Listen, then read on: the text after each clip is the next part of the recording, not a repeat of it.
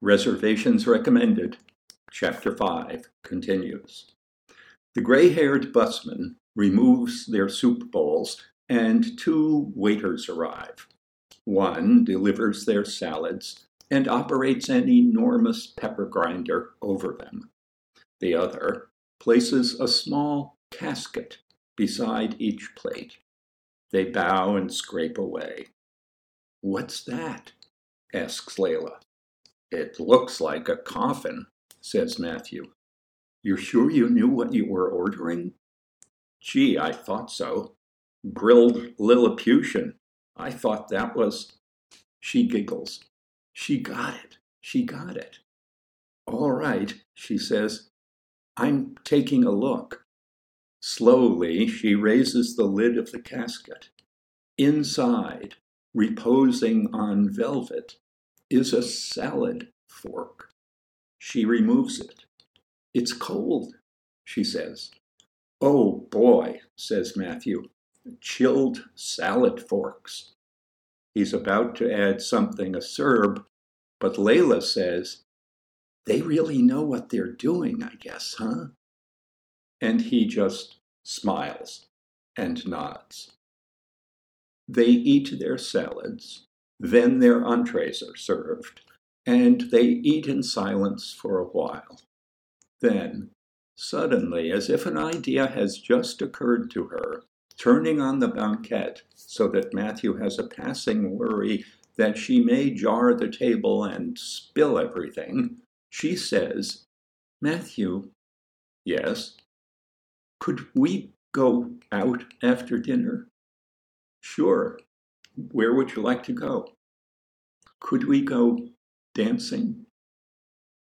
Matthew likes to think of himself as a pretty good dancer, but he knows he's not.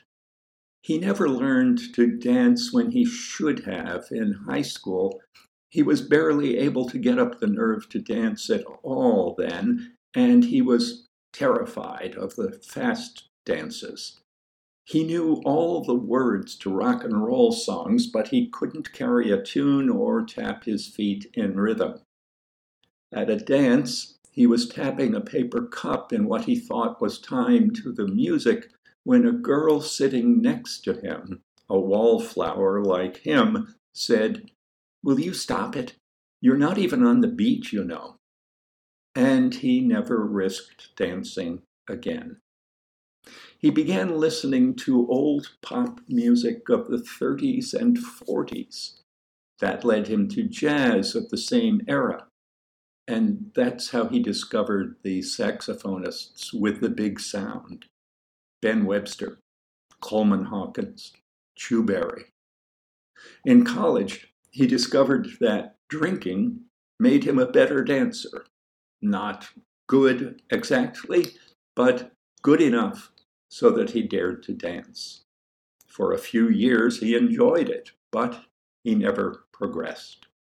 He had a couple of steps that he could do, and he did the same steps at different tempos across a decade of shifting fashion in rock music.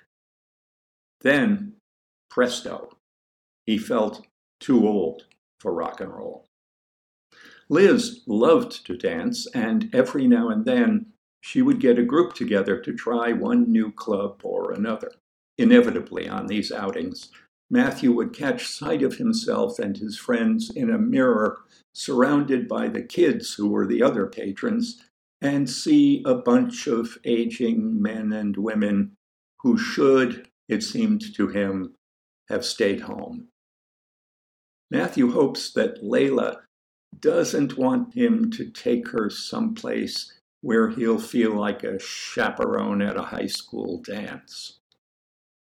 "Where would you like to go?" he asks. "I don't know. Someplace grown up, like an old movie.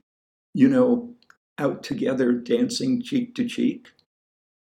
Am I in the middle of some kind of miracle? Am I awake? Heaven, I'm in heaven. "Of course we can," he says. "I know a couple of places. I haven't been to any of them, but you know what we can do? We can try them all. Great. How are you enjoying the Zürich Geschnetzeltes? Is that this? God, I love it.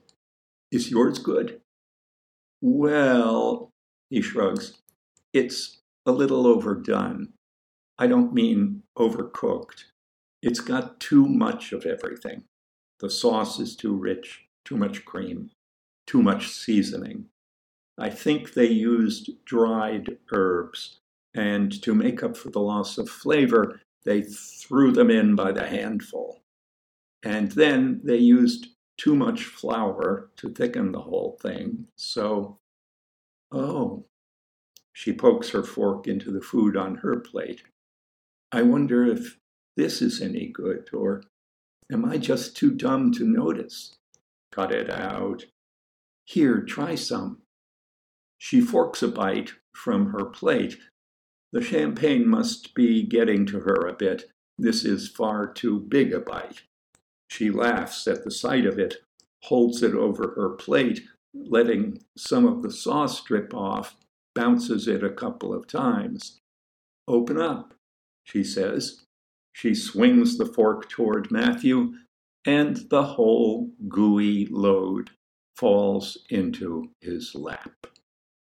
It misses his napkin, placed as he habitually places it uselessly over his left leg, and lands on his crotch.